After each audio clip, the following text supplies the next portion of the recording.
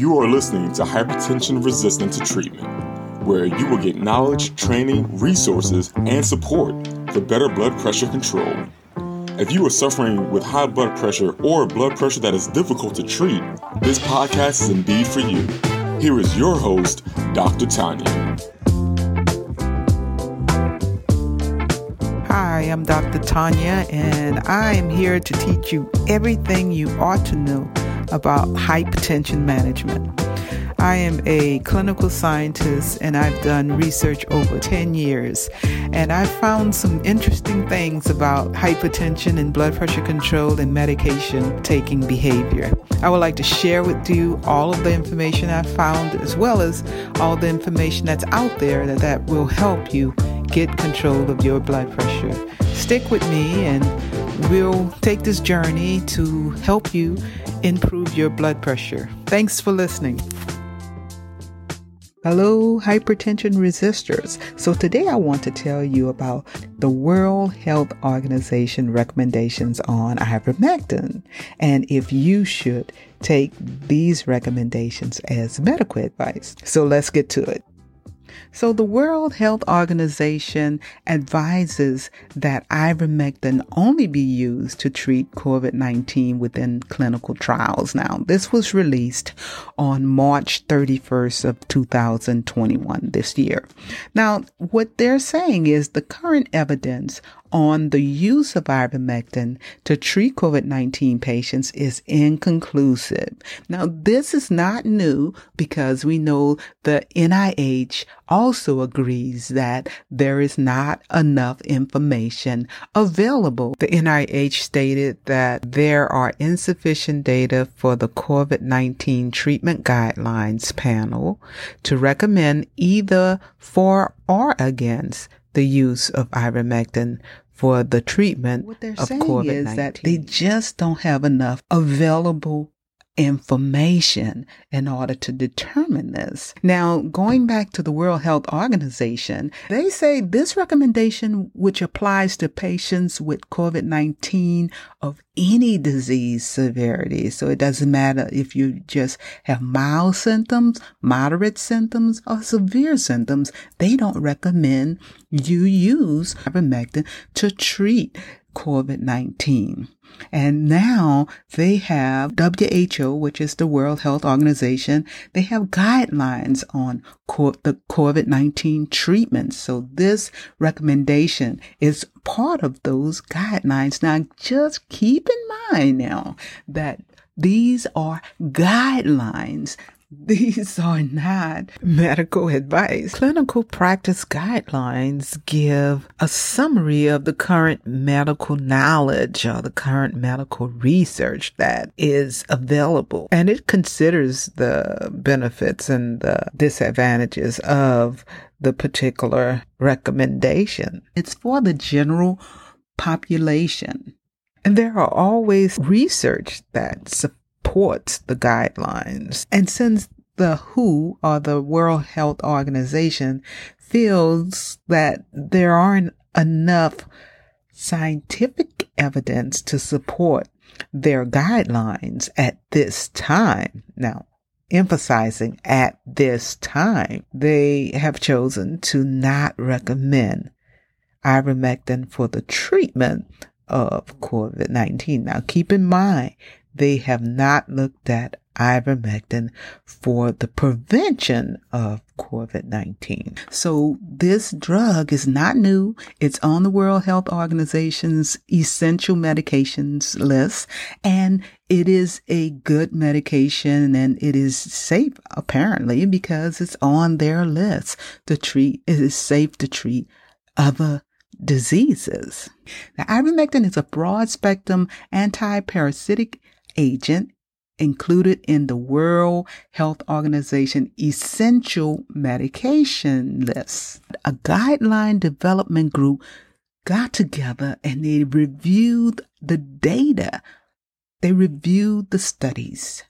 This was a group of independent international panel of experts, and they reviewed the data, and they could not come to a conclusion that ivermectin is effective for the treatment of COVID-19.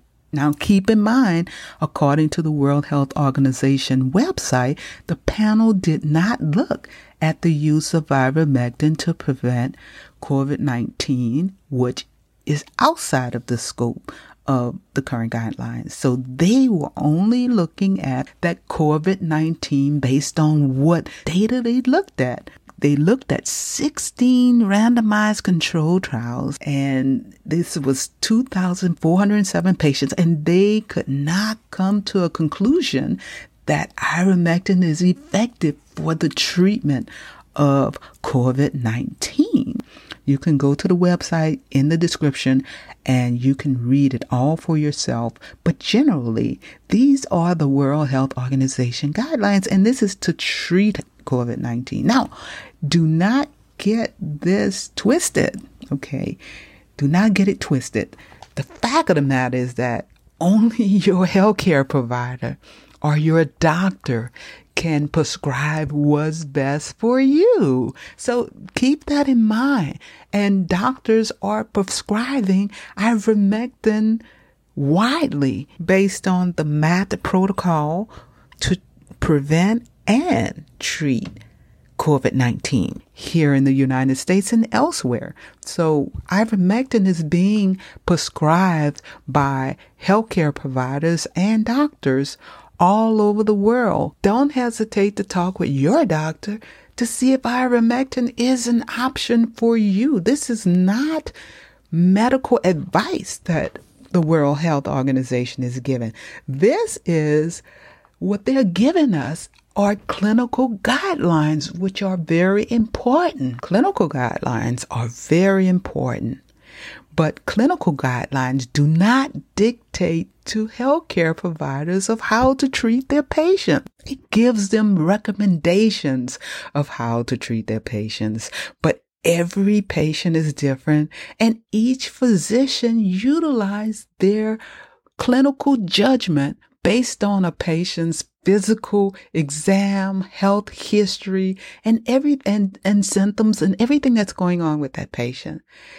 The healthcare provider is going to utilize that knowledge to determine if ivermectin is appropriate to treat that patient. So it's not a big deal that they don't have all the information that they need right now.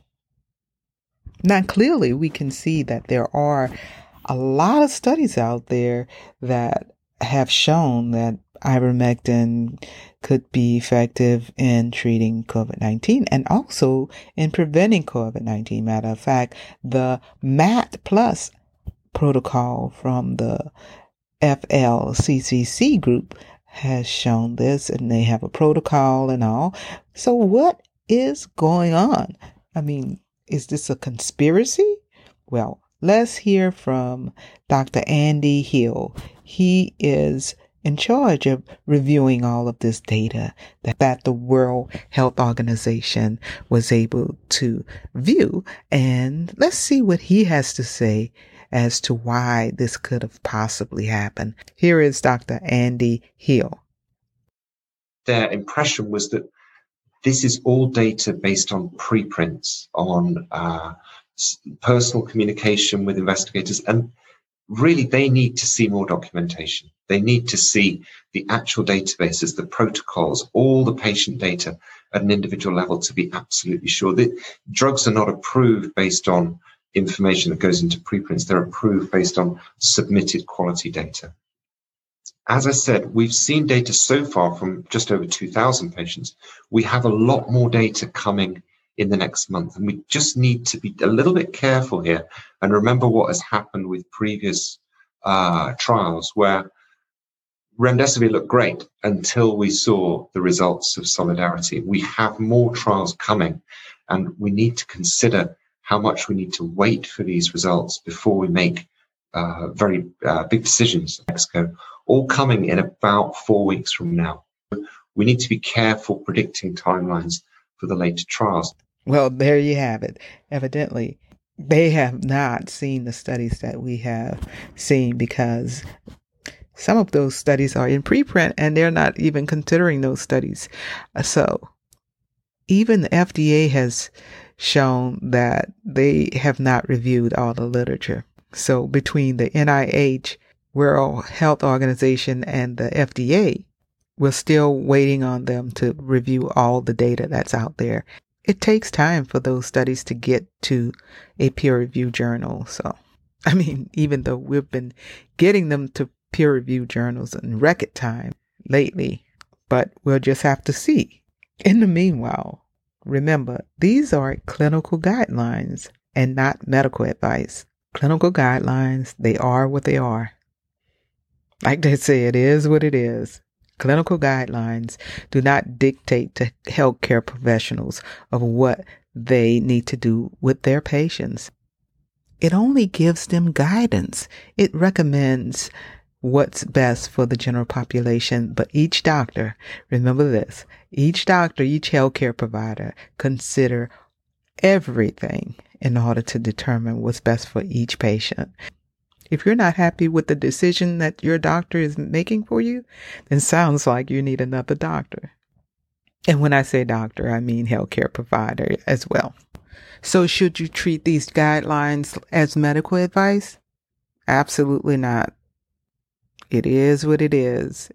There are guidelines. Get your medical advice from your healthcare provider. Only you and your healthcare provider can make the decision for what's in the best interest for you. As of April 5th, 2021, we have over 554,000 deaths due to COVID-19. So if you are in need of this particular important drug and you need it to be prescribed by your healthcare provider, get medical advice. The Center for Disease Control, the NIH, and the World Health Organization are trying their best to keep all of us safe. And sometimes we don't understand all the implications that go into it, but this is a big job. And so they have to go about their way in order to review all the data and be sure that they are recommending what's best for the general public. I'm going to encourage you to talk with your healthcare provider about medical advice regarding ivermectin and any other medication that you may want to consider for the prevention and treatment of COVID-19. Get your medical advice from your healthcare provider. There are many healthcare providers out there treating patients with this very important medication. And all of these organizations are trying to do what's in the best interest for the general public. That's all I have for you today. Stay tuned to Hypertension Resistant to Treatment, where I'll give you more information about what everybody ought to know about hypertension and on trending health topics. Thanks for listening, and I'll see you in the next one.